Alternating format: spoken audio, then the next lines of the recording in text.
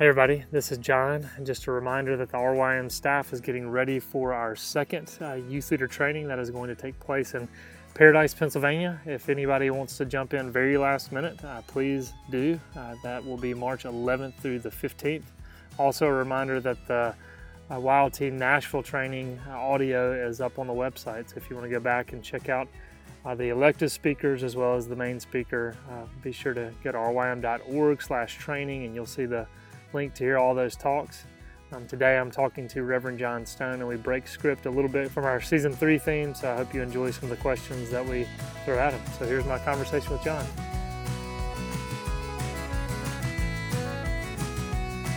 Hello everyone, and welcome to The Local Youth Worker, a daily podcast brought to you by Reformed Youth Ministries. I'm your host, John Parrott. Today we will be talking to Reverend John Stone. John, how's it going? Going really well, John. Good to be with you again, friend. Yeah, if anyone has listened to this podcast at all, this is John's third time to come on this podcast. I think, I need to check on this, but you might be the only guest who's been on for all 3 seasons. Well, it says something beautiful about it. Absolutely, yes. Statistics just skyrocket anytime John's on the podcast. But no, John, we saw each other recently in Nashville at the youth leader training conference that we have, and those who are interested in YLT, go to our website, rym.org/training. I'm not exactly sure when this podcast is going to air, but we've got another YLT in Paradise, Pennsylvania, so you can sign up for that. If this airs after that, go to the training section of our website anyway, and you can hear some of the talks of our main speakers. John Stone was one of those teachers as well, teaching on the philosophy of ministry. We always enjoy John coming on the podcast, has a lot of ministry experience. And even though some may know a little bit about you, John, there are some who do not. So why don't you just briefly tell us who you are, what you have done in ministry, and what you're currently doing? All right, John, glad to. So my name is John Stone, born and raised in South Carolina, was raised in a Christian home by a Christian mother, and raised in a Southern Baptist tradition, ended up a student at Clemson University, where I bumped into a ministry called RUF, which stands for Reformed University Fellowship, which is not actually officially connected in any way to RYM, but was started by the same group of people, therefore has the same confusing name about it. And through RUF, I began to grow in my understanding of what Reformed theology was, and, sort of grew theologically and doctrinally, also grew just spiritually and practically. And that experience, two additional things. I met my wife, Marissa, at Clemson. We did not date then. We just sort of got to know each other. We got married about 5 years after that. And but I decided to go to seminary because David Sinclair was there, and so went to Covenant Seminary and finished Covenant. I was there from 89 to 92. I like to tell people I was there before it was cool.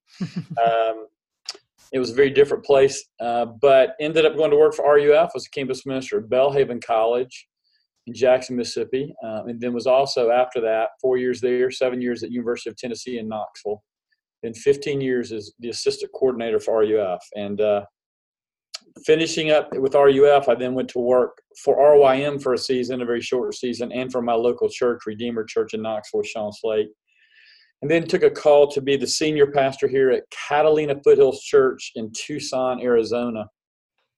And one of the reasons I did that is I really began to be convinced by Christ that I needed to be a head pastor.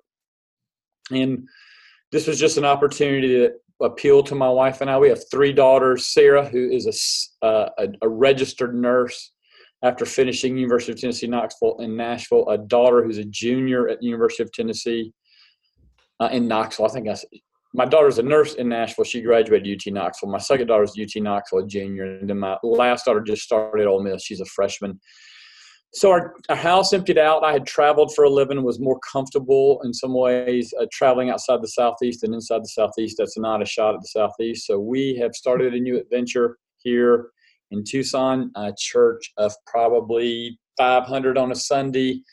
Probably 700 participants make up that 500 on any Sunday. A bit of an older congregation, but also a church that had a little bit need to be rebuilt. They had a founding pastor for 20 years, and when he had to stepped down. Actually had a physical heart condition. The transition to the next pastor just didn't work well. Church went from about 1,200 down to about 300, and so they've done a good job of building themselves up. So I'm here pastoring them, trying to build staff, trying to recast vision, trying to recapture what this church can be in this community.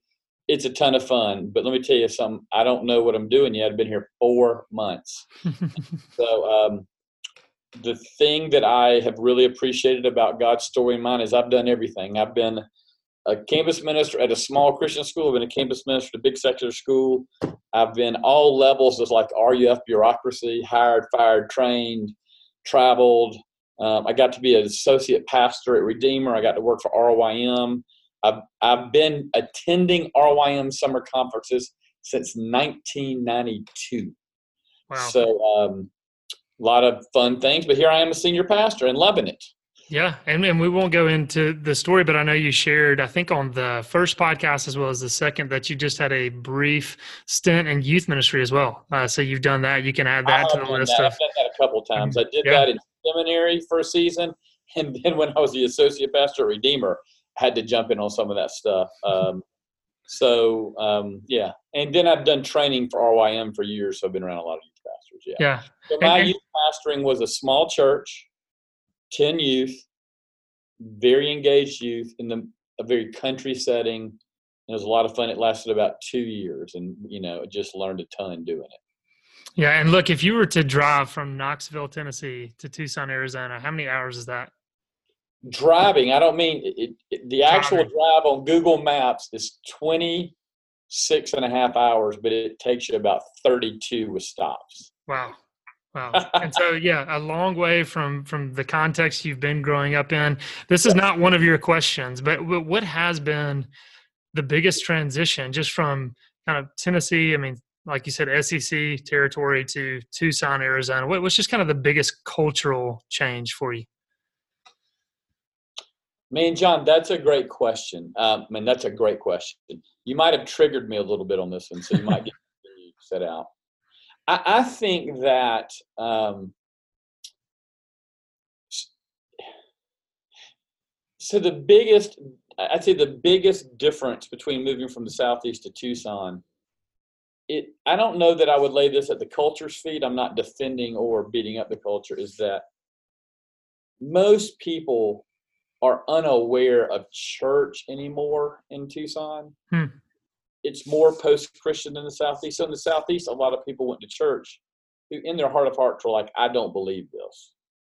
But this is socially welcome, and I believe in morality. So there's a lot more camaraderie out here among pastors, a lot more. There's a clearer line even between, it's always between really what an evangelical is and what an evangelical is not. But I would say that the reverse surprising thing, John, but I knew this from traveling, which is why we were more willing to do this, is people oversell the cultural piece, meaning the food is different. It's a desert, but people are people. Christian people they want a church that teaches the Bible. They want to hear about Christ. They want to be discipled. They want a community of people who agree with their worldview. So it has not been that jarring, like, oh, we don't know the whole world. John, this is funny. Like, you might make me do a whole podcast. The whole world is people trying to form and build country clubs, and they ought not do that in some ways. But once you understand that that's true in New York City and in Lugoff, South Carolina, and in Jacksonville, Florida, and Paris, that people want to group up and they want to feel safe, you basically understand all cultures.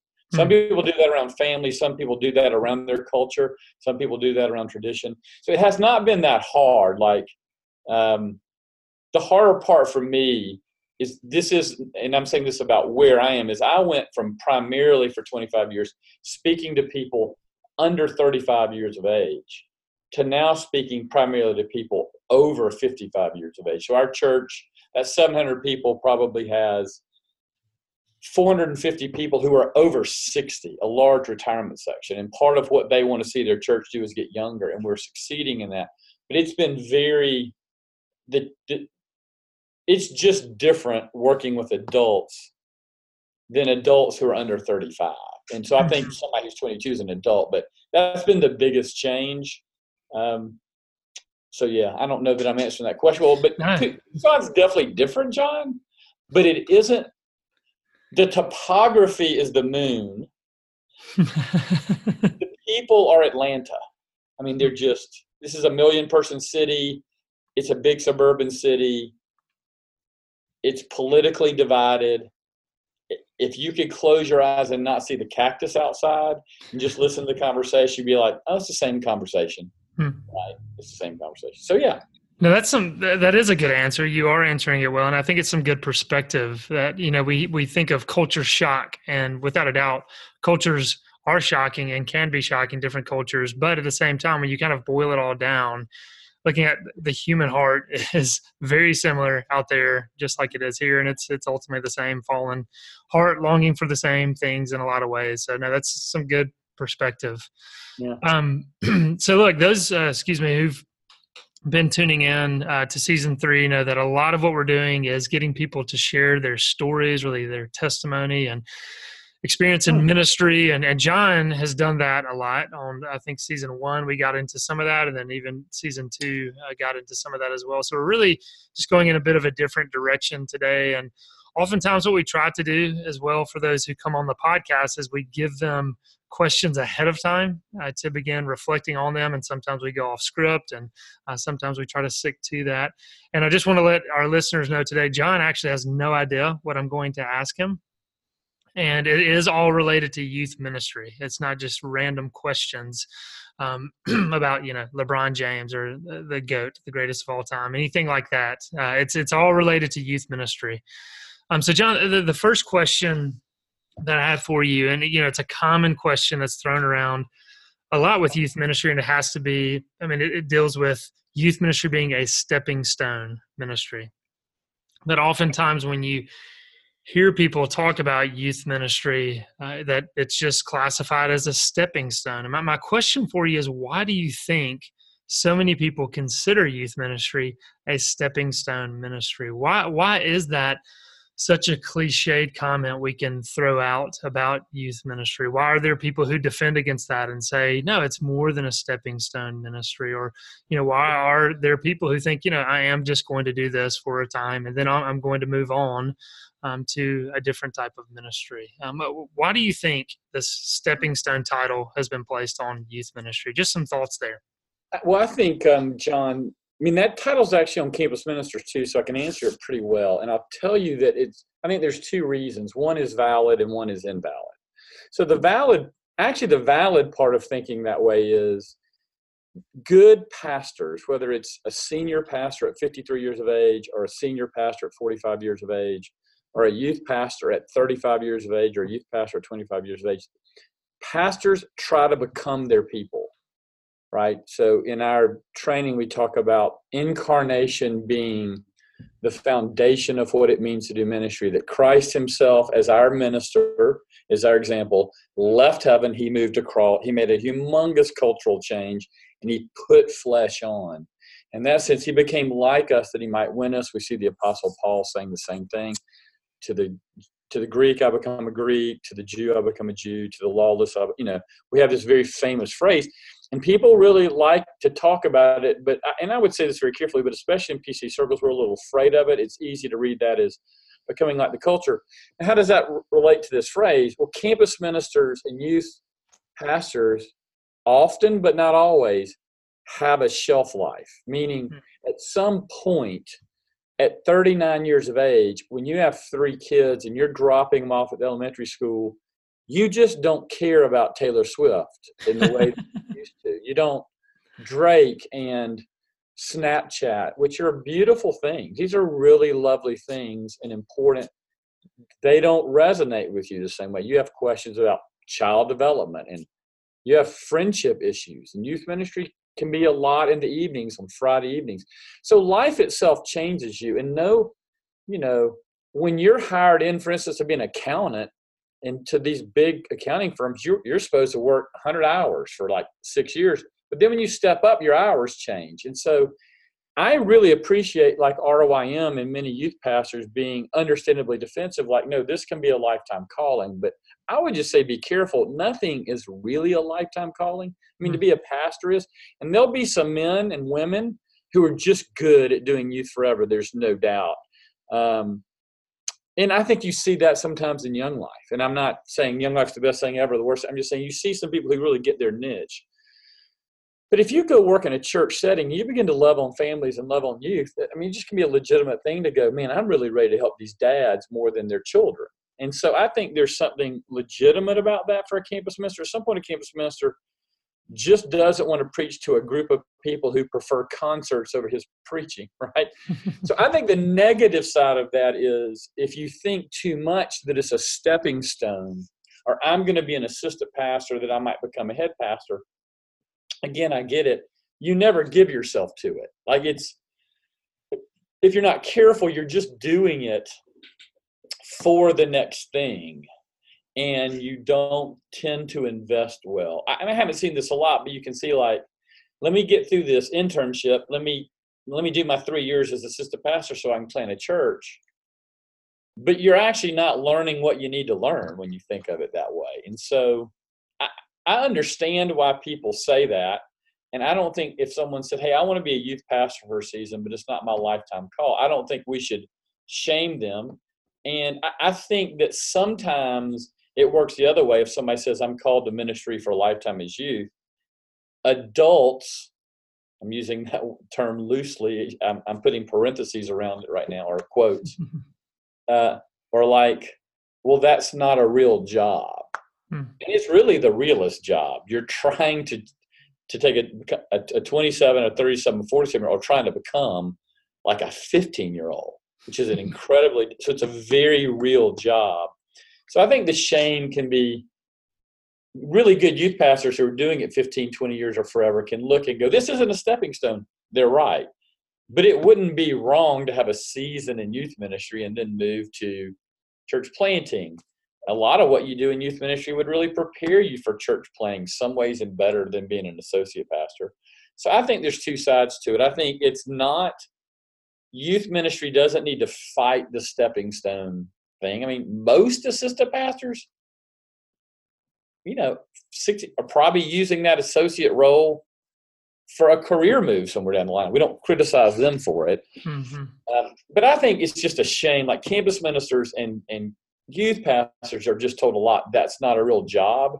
If you're asking my opinion, that's insecure doctors, insecure lawyers, insecure teachers, insecure contractors who don't understand the life of a minister, honestly reflecting their own shame towards this. It's just not a healthy way. No, that's very helpful. And like you said, I think you're wise to look at the positive and the negative aspect of that. To be sure, calling it just a stepping stone ministry, thinking less of it, kind of that mindset, we would definitely disagree with and push back on. But as we all know, there does tend to be a shelf life in this. And like you said, with any career. So I think it's helpful for us to kind of think of those terms and, to the youth workers out there listening, to not have that, chip on their shoulder of just being so defensive about that thinking, but, thinking about it in a wise way. And, maybe this feeds into the second question I have. And obviously this is kind of a blunt question. So a candid answer from you is completely appropriate and fine. But my second question is, what bothers you about youth ministry and youth workers? What bothers you about youth ministry and youth workers? And maybe, as I said, this kind of connected, even thinking of those who could get very defensive very quickly about this youth ministry being a stepping stone ministry.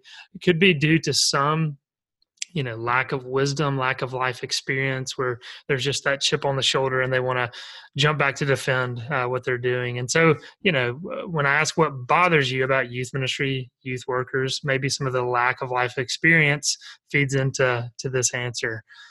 Did I jumble that up too much, or did you? No, you didn't jump it. It's actually a really hard question for me because I'm not even having a hard time thinking on my, I don't know how to order this, so I'm just going to shoot it out. I'm not sure this is the right order to answer it, but I'm probably not that bothered by youth pastors or youth ministry. I mean, it's a vital part of church ministry. And, and some people will really be bothered by me saying this, but like life is segmented. We segment people in school. You have to segment people like in playing sports. We use lower goals, we use higher goals, or, smaller soccer. Like life is segmented. And you have to have a ministry in your church that targets senior high and junior high students. And so I don't find myself bothered by that. If you said, John, be bothered by it, the way I would say I'm bothered by it in a couple of ways. If you're a youth pastor, you need to wake up every day and expect your session and your adults and your pastor to not really understand youth. And you're going to have a hard time helping them understand that. And if you're going to fight like, no, y'all have to understand youth, you're just going to be a mad youth worker most of your life. It is just hard for parents to remember what it was like. Here's my best example. I am blown away by the number of men and women who would say to us, I had a horrible experience, or being in a sorority fraternity was a horrible, bad experience for my spiritual life. I partied too much. I regret a lot of the decisions I made, and yet they deeply encourage their children to do it. It's baffling. Like if you get them talking over coffee, honestly, they're like, yeah, that was bad. Then they're begging their child to do it. That shows some disconnect between all parents and their children. And so if you're a youth pastor and you want everybody to understand what youth are like and why it sometimes is you need to have a game, or why you can't do 45 minutes of expositional preaching and have a big youth group, you're going to fight that fight, because sin means we don't understand each other, and life is segmented. So I would say the second thing that bothers me about youth ministry, and John, I really want to qualify this, because what I'm doing this to answer your question, so I'm trying to be bothered, but I can be bothered about this a little bit. Hey, there's two groups in youth ministry that sort of are on my radar, and it's partly because we as a church have been searching for a youth pastor, and we've had to wade through this. On the one side, there's and I disagree with this, and RYM disagrees with this, we segment youth to such an extent that we build them their own worship center, have their own Sunday, and I had not really experienced this. Like in Knoxville, churches don't do this. I mean, I can feel youth ministries that do it more or less, but there are literally churches in Tucson where the parents drive up, the youth walk over to that building, and the parents walk over to this building. They do Sunday school separately, they do fellowship separately, and they do worship separately, and then they come back to the car. Like that's that is bad. Mm-hmm. That is unbiblical. That is wrong. Somebody might say, well, Stone, you said earlier about incarnation. No, that's not my point. But there are a lot of youth ministries, and I actually wouldn't even put Young Life under that. Young Life's more about, we want to get into high school and meet kids, not we want to pull, they're not doing church, but this is church completely segmenting it. And that's just wrong. The reaction to that is now the family-based youth ministry. This is where you might could trigger me, to be blunt with you, John. The idea that each family is a house, that youth ministry is really about equipping fathers to do youth ministry. That youth ministry is illegitimate, really. It's not in the New Testament. It's not, hey, I got bad news for you. About 92% of what's in the PC is not in the New Testament, right? But this idea that if we create strong families, there won't be a need for youth ministry, ignores the culture we live in. 60% of all Christian marriages end in divorce. You got a ton of single moms who need male influences, who need spiritual influences in their life. And one of the longitudinal studies out there, and I will find it so I can prove this, but I've heard Young Life mention it twice. I've actually heard somebody not Young Life mention it. Says that the way you see kids stay in church, in colleges, they had an outside non-family member have a huge impact on their child's life in high school. And so these two things, which get talked about a lot, are very dangerous because they're philosophy of ministries and they don't understand the church. Because in the church, what we're headed for is no marriage, no male and female, no father, son. And heck, Jesus came to set father against son, right? And it is both of these. One denies the reality of what the Bible is calling us to build, which is strong, open, out-facing families, but strong, open, out-facing. The other one is so fearful that what it says is we're just going to take the parents' sins and we're going to multiply it to 1 million generations. So if you got me worked up, it's that those two things are fundamentally biblically wrong. Historically, orthodox, and practically.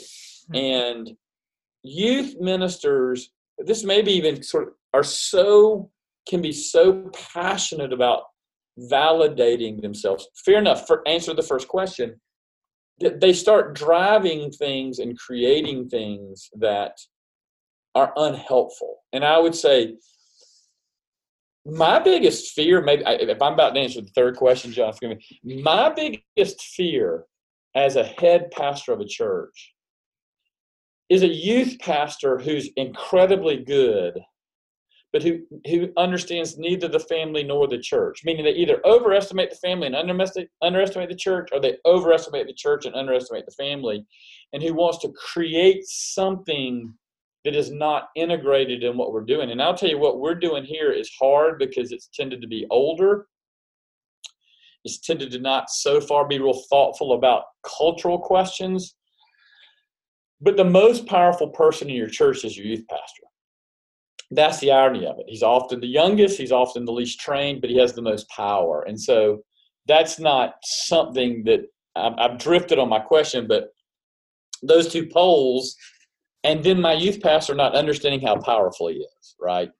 I may have wandered too much there, John. No, I think you said a lot of helpful things, and this is a compliment. But there's so many times where I just want to interrupt you and get you to elaborate on a certain point because you're making a lot of good points. And again, just wanted to dig in on some of those more. And for sure, I think the concerns you stated are appropriate. And I do just want to say there are degrees of family-based youth ministry. I know there are some that are extreme where I agree completely. I mean, just a reference. And again, as all of these podcasts here, I don't know the exact day, but Kurt Cooper and I on Parenting Today discussed the topic of youth ministry. And some people just say it's unbiblical, it's not mentioned in Scripture. And so I appreciate that for sure. I know there's a book out there, I think it's by Timothy Paul Jones, entitled 3 Views on Family Ministry. Yeah. And so deals with some of the extremes on that. So for those listening, if you want to go check that out, you can find that. And again, I think this feeds into the next one. Let me interrupt you, John. Yeah, please do. I know you can edit all this fun thing. And I think what's hard about this is that youth are by nature reactions to their parents. So John, you and I have children. If we really get to know them, they're reacting. They're becoming like us in certain ways, and that scares us. Absolutely. You're also looking at us and going, I never want to be what my dad. I mean, they love you, but like this part of my dad, or he didn't celebrate Valentine's. Well, all that stuff. You're dealing with a group of people. I mean, this is about 30 podcasts. The PCA is reformed people are unwilling to admit that youth are driving our culture. All the advertising, they want to capture 18 to 30-year-olds. They have no desire to capture 50-year-olds unless they're Lexus, right? So you have all this power in this and all of this sort of momentum in this, and we don't admit it. And and when a church doesn't admit that power and the youth pastor doesn't understand that power, it gets confusing. And because you're working with these really reactionary people, youth ministry tends to be reactionary, right? So I'm not beating you. We're definitely not Young Life. I mean, they got some good stuff. We're definitely not family-based. Well, like it's really hard to get youth ministry in a balanced way. And I'm not, for any of us, I'm not like, we're not balanced. And that's what I mean is that it sometimes feels like to me, youth ministry is a nuclear bomb. Like your young singles ministry is not. And we don't know what to do with that. Yeah. So that was my little ranting and raving. Yeah, that's good. And two, just as you talk about, those in the PCA, a helpful criticism, something we need to think about, but also just making the statement that we know that there are many out there who listen to this podcast who are not associated with the PCA, and that's been encouraging. There are Baptists out there as well as those among the kind of Presbyterian spectrum. Conservative Bible-believing people, including me, struggle to admit what's right in front of them. And the United States is a youth-driven culture. That's problematic. But that's 40 podcasts. That's problematic. It's still true. It's just still true. And when you don't talk that way in staff meetings, when you need to talk about youth ministry, when you sort of say, look, we just sort of need to go back to the 1920s where you ate at home every night with your parents and they taught you English and you ran a collective farm together. I mean, that really is how kind of my great-grandfather grew up. That's real. That doesn't exist anymore. And recreating it will actually create a whole new series of problems. You can't escape it. One last one, John. In Tucson, Arizona is number one in one category in the last census. The most single people live here than any other town, which blew me away. So 7 out of every 10 people here is single. If you're going to do youth ministry in a town where 7 out of 10 people are single, that impacts your youth ministry, period. There's a ton of moms and dads dropping off kids who cannot be the best head of their household. You're going to have a ton of people who can't get kids a youth group because they work 2 jobs. Like, it just impacts it, and you can't just act like it doesn't. I'll shut up now. No, that's helpful, John. I appreciate that. These next questions, I'm kind of grouping some together, and I think they'll connect to some of what we've been talking about. It has to do with frustrations from parents towards youth workers. What are some frustrations you think parents have towards youth workers? Those frustrations that are justifiable and those frustrations that are not. That you think youth workers need to hear, just from the encouraging aspect of, here's some frustrations parents have, but, youth workers, they're not justified in those frustrations. But here are some where they are justified and youth workers, could learn from them. So let's start with those first. What are some frustrations you think parents typically have towards youth workers that youth workers just need to, to learn from? Man, John, this may be the hardest question you've ever asked me. I'm going to tell you why it's the hardest question you've ever asked me. And this is a confession about John Stone. I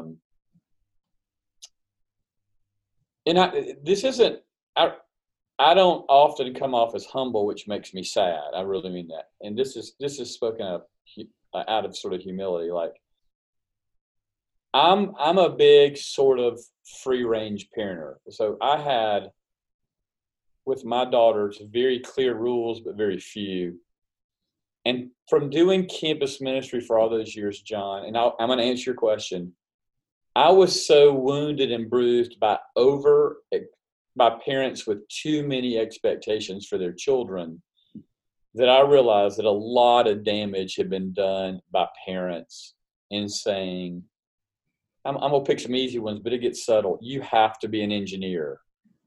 Your grandfathers were engineers, your dad, and this is an artist. And the parents couldn't unlock from this idea that engineering, which is a beautiful job, was what their child ought to do. And their child never thought even in straight circles, or you can't major in dance because it's not practical. I just saw a lot of damage. Now, I damage my children too, so don't hear me. I'm just saying, and one of the reasons that's true is our children. And man, John, I'm about to light up your podcast, so you might need to edit this, but hot take.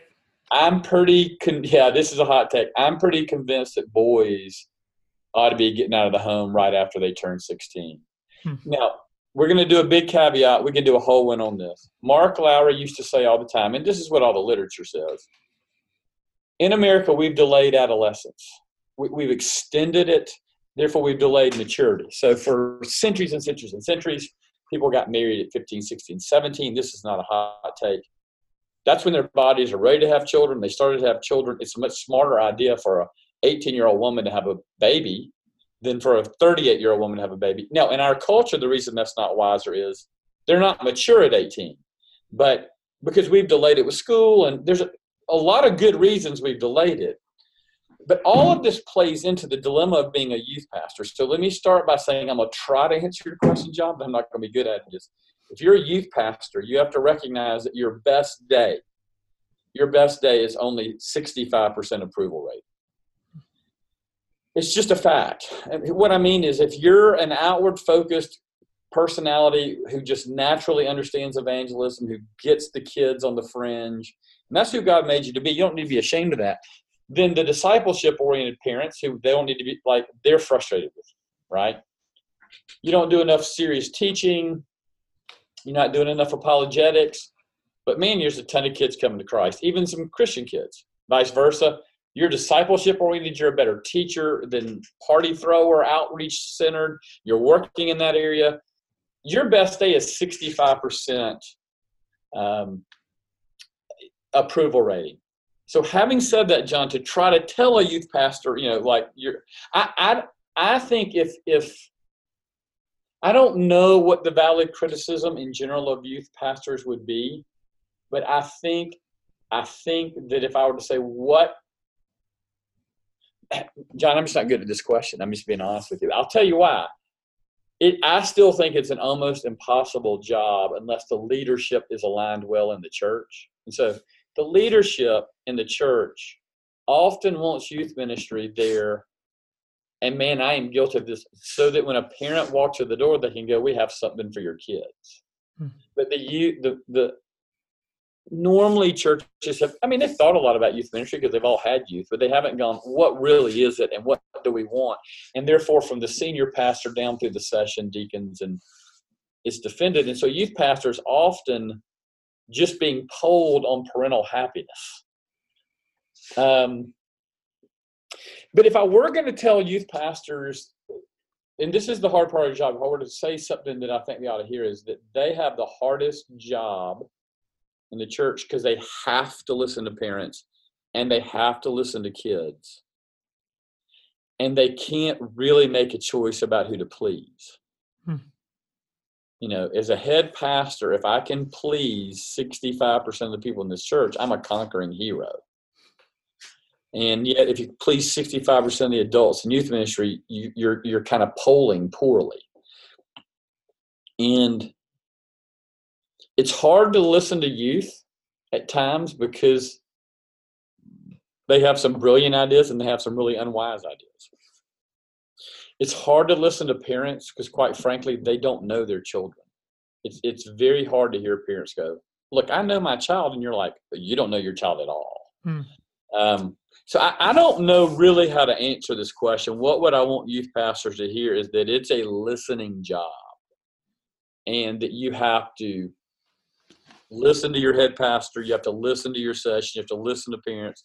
It's just a hard place to be, John. And I think that I'm going to go back to my previous, you not trying to create a competitive ministry to your own church is the thing I would say you have to be careful of. If it, I don't know that I'm making sense on this one, John, because I get the question, but this will help you. A campus minister is a youth pastor, but we sort of know we have to side with the student at that point, right? They're 18, they're 22, they drive a car, they have a checking account, and parents are telling you some pretty unwise things. A parent told me once, you're just not preaching on Calvinism enough in large group. I'm like, there's 40% of my people aren't Christians, right? I could not trust that voice. I could respect it. And I think in the youth ministry, that just gets way harder. And so you may want to redirect me. Sorry about this. No, not redirecting you at all. I think it is good. I mean, like you just said, it's harder, and yeah, for sure, because the students, the youth workers are dealing with, are still living underneath the same roof with the Yes. parents. But to your point about how youth workers need to listen, I think that's a good point, that they need to listen, and you hear the tension there, because as you said, in many churches, the senior pastors or the pastoral staff, as well as the session, they haven't really thought that much about youth ministry, and they just know they need someone in youth ministry, and they need someone to do this. And so the frustration for the youth worker is they have to listen to a group of people that don't really think or live in this world that much. And that is a challenge, and that's a difficulty. And many of these youth workers do have some experience, and are often the ones who are researching the youth culture the most, and are, studying about youth ministry philosophies and all of that. And so that's hard. And so I think maybe an application for that is just, even though it's hard, being humble, hearing it, receiving it, trusting ultimately in God's sovereignty, that He's put the pastors and the elders in place, and to know that maybe there's a way and a venue that the youth worker can lovingly, graciously, cautiously challenge the leadership of the church. I'm hesitant to use the word challenge, because I could put them in a bad place, but have those conversations of, here are some of the things I'm dealing with. But no, I think that's a good thing, is just to kind of listen. Yeah. What are some of those, again, as we're talking about frustrations from parents, some of those that aren't justifiable, some of those frustrations parents have, where, again, this is you kind of pushing back on the parent, saying, look, let's get the youth directors back here. What are some of those common, I think, frustrations that are unjustifiable? Well, John, the hardest thing in discipling people of all ages is helping someone understand themselves. So I'm going to use two obvious examples. If you think about people who are artistic and people who are engineering, those people tend to believe pretty firmly, those two groups, that they know what the world is like, especially good artists and good engineers.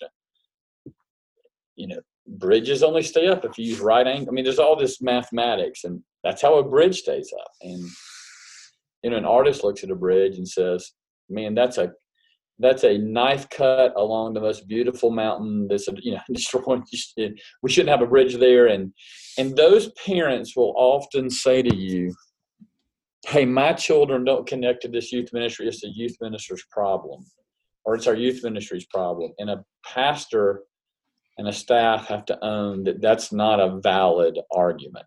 That we will, again, we'll go back. We're always going to be able to identify a certain number of people in a church whose children or they don't connect to the youth pastor. There's a certain number of people that was true of when the senior pastor came, but 5-6 years in, those people have gone to another church, or they've gotten used to him. And that's just not true. Youth ministry is so scary for parents. It's like that 8 years or that 4 years when their children really are in a place to be discipled or taught. And parents constantly misread their children. And I'm including myself in that. I can name the thing I do, and I just because I saw it done, but I couldn't even tell you all the places I did. I mean, I'll give you an example. My wife is an extrovert. I'm an extrovert. Our first daughter is an extrovert. Our third daughter is an extrovert. Our middle daughter is an introvert. And probably, if we measured it, a very large one. And we basically shamed Catherine for being an introvert. We never intentionally shamed her. We never consciously shamed her. But she wanted to. So we sent an introvert to a public school.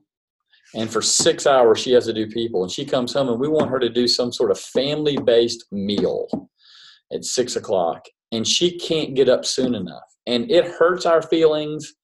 We're making her sit there. And, dude, she's out of words. She is out of energy. She's supposed to sit in front of Netflix and watch Power Rangers. And my wife and I are like, why are you watching Power Rangers? And I'll tell you why I know now, because it's mindless. And it just let her recharge away from people. And parents just don't know what they don't know. They're not very self-aware. and they don't know everything. I don't know everything, but I think parents would be better served to start off by going, look, I don't completely know my child. I mean, look, it's obvious. Our children should not drink beer. Our children should not have sexual intimacy outside of marriage. Our children should not look at pornography. Our children should not be big, all of these things. So a parent can go, that'll be a bad choice for my child. Look, you're right. But that's easy, because they shouldn't do X doesn't mean you know what they should be. Because parents feel like when a child makes a choice different than they would make, that the child is repudiating the parent, instead of just becoming an adult that's different than the parent, that has appropriate sense of independence. So parents in a normal, healthy youth setting, and you have to listen to them, are often mistaken about what would be effective. I mean, parents are usually saying two things at the same time in the same churches, at Pear Orchard and at Catalina Foothills. We need more games and we need more teaching. Well, which is it? I mean, by games, I don't even mean games like we need to do more cool stuff so our kids want to be here. We need to do more teaching to prepare them for college and make them good Presbyterian, congregants. And I'm not mocking either of those. They're both probably right. But they're both wrong. I mean, you can only do so much. You've hired a guy. He's gathered volunteers. They're not the perfect youth group. They're a good, very good biblical youth group. And those two, that's what parents are always saying. I mean, I've had it said to me here, we've got to do more apologetic conferences for our kids. And they mean full out weekend conferences with all these speakers. And they had one here that was very successful. Parents loved it. Students loved it. But then I have the equal number of people saying, why aren't we more like Young Life? Young Life's got a big, their big meeting is in our church because they can't meet at the high school and there are no houses. They're putting 60, 70 kids in here and they're singing and they're dancing and somebody's sharing their testimony. I'll never be able to get those two groups to agree on youth ministry. And so I have to recognize they're both wrong. They're both right about something. That's what I mean by listening, but they're also wrong. And I think again, conservative Christians in today's world are more and more fearful of culture. We have to live in more gray areas than we have ever lived. I don't mean what we believe as Christians, but we live, if you go to the public schools in Tucson, as some of our people do, you're going to have a principal down the road who is a lesbian, who often brings her partner to functions, who often kisses her partner almost in your face in school functions. It's just a different world. And parents want definitive answers. And the only person that can almost say that to is a youth pastor. And so the youth pastor has to go, I'm not doing a 5-week series on why we're against homosexuality, which is what was asked of us. I understand the question. It's just wrong. My youth ministry should address sexuality. It's the number one issue on students' minds. But I'm not going to stand up and follow that parent who is understandably scared and deeply wrong in their methodology.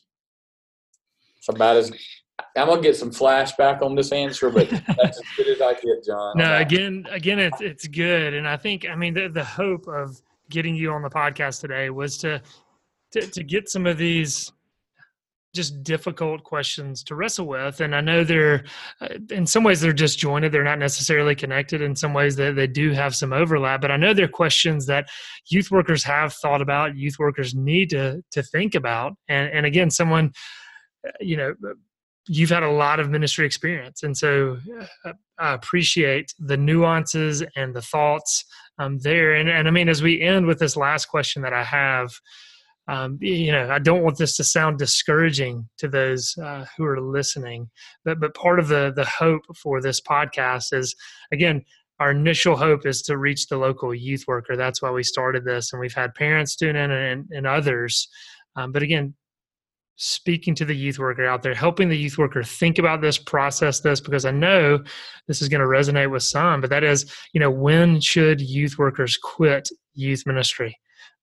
Helping them kind of think through that, process that. I mean, I know, thinking about my own time in youth ministry, just constantly reevaluating that, and at different seasons in ministry, really wrestling with that. And so asking you the question, okay, what are some reasons a youth worker should quit ministry altogether, just leave ministry and quit?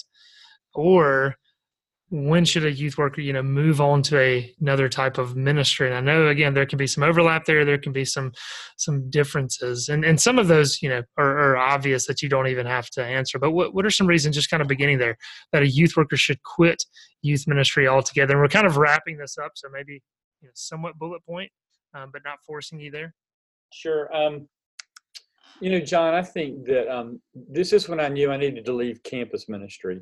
We had freshmen over to eat at our house every Wednesday night just to get to know the freshmen. We did it for the whole year. And it was one of my favorite things we ever did. I looked forward to it. I'd come home. My wife made this lasagna and salad. It was just, it was so many beautiful nights. And then end of one fall, the beginning of one spring, I just got mad every time we did that. I couldn't wait for the freshmen to leave.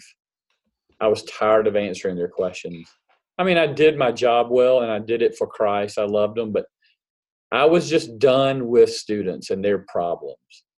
And you never need to feel guilty about that. A, God loves your youth group more than you do.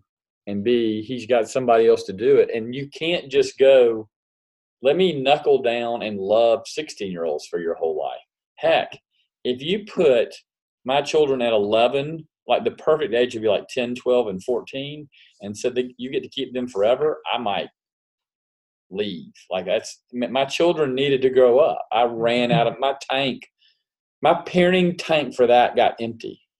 I'm always their parents. They can always come home. I'll always take care of them. But I mean, there's just a season when you think, I don't care about this. And when you stop really caring about a youth and really being able to describe to a parent what a youth is and how they think and why they're confusing to their parents, how the parents could, like, when you're not an expert on youth, stop doing youth ministry.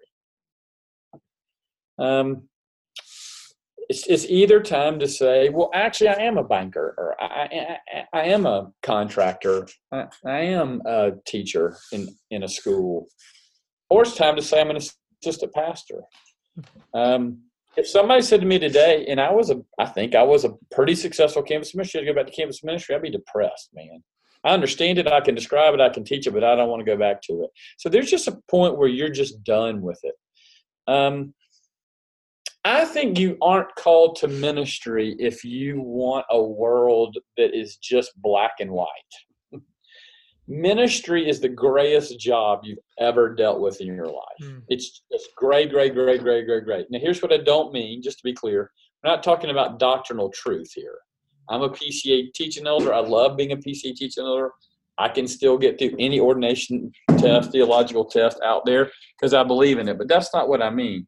Our job is to work with people. And people, including John Stone, are this confusing batch of contradictions. They are a contradiction in one sense because sin remains in them and is fighting in them and is leaking out of them. And Christ lives in them and is changing them and pursuing them and disciplining. And they're just confusing. They say they want to come to worship. They say they're a church member. They say they care about Christ. And then you discover that they're alcoholics and their marriage is horrible and they've never hugged their kid. And you're like, what? And if you think you can fix that, I would actually leave the ministry. You are to shepherd them, which means you're to put them in a place where they can feed, but you can't stop them always from stampeding. You can't stop one of the foolish ones from leaning too far in the river, even though you've got them by still water and getting their wool filled up and drowning themselves in 5 seconds. If you have a need to fix people, And this is a fair way to say it. This is why so many of the sciences, hard sciences, are refreshing to people. Like, we ran an experiment. There's an answer to the question. That's why I like golf. It's 82 strokes. It's not 83. It's not. Some people think it's 78. Some people think we ought to do more apologetics. Some people think we ought to do more games. There's something in golf. There's a number. You don't get that in the ministry. It's 10 steps forward, 25 steps back, 100 steps forward, 30 steps back. And it's dealing in people's souls. It's you are trafficking in sin. And I mean, you're really trying to pull that out. You're doing it in Babylon, in a country that is exactly like Babylon, that is not like Israel at all. And so if you really want a world that you can really tighten up and come home every day and say, well, I know what I did today. I know where that leads me tomorrow. And you do some of that in leadership. You don't really get that with people. You ought to get out. It is it's the weirdest, grayest thing I've ever done. I had a really well-known head pastor yesterday say, John, if I had to do it all over again, I'd definitely be an accountant. I just long to draw the line and there be a number there. And that's who I am. He goes, God has really changed me. He's glad he's in the ministry, but and I get what he's saying. And if that's who you are, you're not called to ministry. I would say secondly, and I don't think this is true of many people listening, if you've had 3 or 4 churches tell you you're not called to ministry, you're not called to ministry. There's an internal call and an external call. And I'm shocked by how many people will get several external calls that say, hey, you're not great at this. You're a beautiful man. You're a beautiful woman. You're godly. You're holy, but you're not good at this. And they say, well, I know I'm good at this because I can remember the day I was called. And they go to the next church and the same thing happens. The external call is as important as the internal call. And so if you keep having churches say, this isn't the place for you, you need to consider doing something else.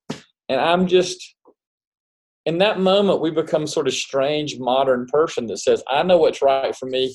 My community doesn't. And your community often knows what's right for you. So those would be some of the things I'd say about when you know it's time to leave. And I'm going to go back all the way to the first question. Hey, youth workers who are called for a lifetime, stop shaming those who leave. Mm-hmm. And when you feel like it's time to do something else, don't be ashamed of that. Just don't. It's okay. No, that's really good, John. And it's good to bring it, full circle back to that first point, because even as I ask it, it can be somewhat sobering, and just again, somewhat of a blunt question, but hopefully it's encouraging, clarifying, especially again as I point back to some of the goals and the desire to have this podcast. We know there are youth workers who are out there on their own, either on an island in their own church or ministering in a context where they don't have any other community of other youth workers. And so hopefully this can just provide clarity for them as they kind of process, okay, should I move on? Should I not? I think that the point just about the gray area in ministry is vitally helpful. And so hopefully this will move some people to just kind of reflect on that a little bit. John, look, thanks so much for your time and your counsel. I know this is going to be helpful for many. So thanks again for coming on. Look, when we have season 4, we've got to get you back on just to keep that streak alive, right? Yeah, at this point, I got to do every season. That's right. Sooner or later, we'll have to do like a golf hour. How do I think? We'll try to, we'll work that in there. And look, all those who are listening, we hope you're enjoying our longer format on this podcast. Just a reminder to check out the timestamps in the show notes. You'll see just the different timestamps of when we're asking certain questions that can help you navigate the episode a little more easily. And I want to point people to our Parenting Today podcast, especially since Kurt and I had the discussion on youth ministry. Some of what we discussed would definitely apply to this conversation. So thanks again for tuning in. Hope you guys have a good day. Come and buy without money. Oh.